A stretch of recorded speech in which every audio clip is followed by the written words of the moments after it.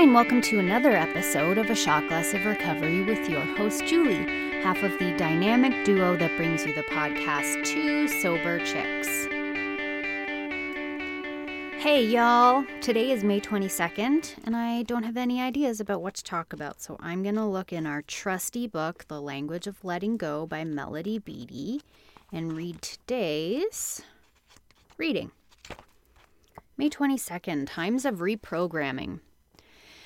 Do not ask for love unless you're ready to be healed enough to give and receive love. Do not ask for joy unless you're ready to feel and release your pain so you can feel joy.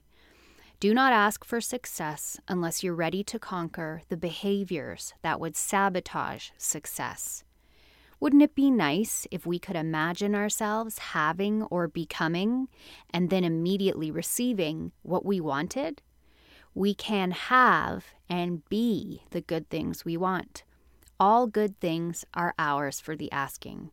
But first, groundwork, preparation work must be done. A gardener would not plant seeds unless the ground was adequately prepared to nurture and nourish those seeds. The planting would be wasted effort. It would be wasted effort for us to get what we wanted before we were ready. First, we need to become aware of our need or desire. This may not be easy. Many of us have become accustomed to shutting off the inner voice of our wants, needs, and desires. Sometimes life has to work hard to get our attention. Next, we let go of the old programming, the behaviors and beliefs that interfere with nurturing and nourishing the good. Many of us have had strong sabotaging programs learned from childhood that need to be released. We may need to act as if for a while until the belief that we deserve the good becomes real. We combine this process with much letting go while we are being changed at the core. There is a naturalness to this process, but it can be intense. Things take time. Good things are ours for the asking if we are willing to participate in the work of ground breaking. Work and wait. Today, God, give me the courage to identify the good I want in my life and to ask for it. Give me also the faith and stamina I need to go through the work that must be accomplished first. That is a damn good reading. So much came up for me during that. So we talked a little bit yesterday, or I talked and you listened, about desires and getting comfortable with your desires. And this, for me, this reading is very in sync with what happens during steps 6 and 7 of the 12-step process. So 6 is becoming ready to let go of our character defects. And 7 is asking God to come in and help us remove those defects. And so what typically happens during 6 and 7 is you want to get rid of those things that are sabotaging your recovery. So the opposite of what we expect happens. So instead of things getting easier because, great, I want to change, I want to let go, life and God has a way of presenting circumstances to us where those character defects are triggered in order for us to learn how to do something different. And so that is the reprogramming process. So for me, with my road rage, I had to be triggered in my road rage to do something different.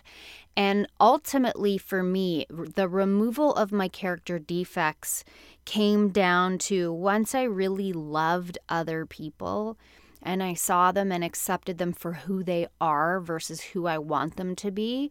And I started to develop a love for people the way I think God loves people or sees people. It was way easier for me not to be triggered in my anger.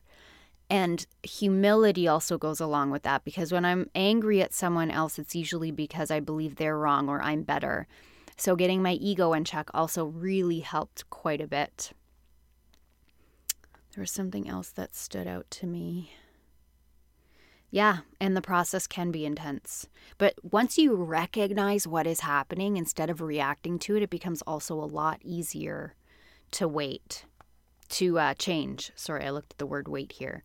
Another thing I really loved was the first line. Do not ask for love unless you're ready to be healed enough to give and receive love. So I made the mistake, as most of us do, when you're finished with one relationship, jumping into another, which is so selfish and so unfair to the person that gets the leftovers or the rebound. In order for me to be at the point where I am at my healthiest, to be in a relationship, I had to take a lot of time on my own, which is easier for me than some, I think, just because I'm pretty happy in a solitary state. But the men that have come along in seasons of me wanting love simply because I'm lonely or I'm missing another person, I regret those times. Even though they taught me things, I hurt other people.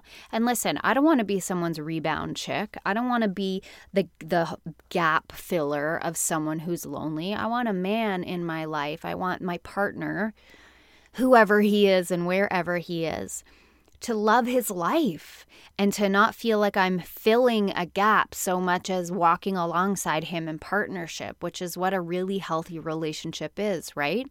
Because once I want something from someone out of a lack, I think I'm in big trouble.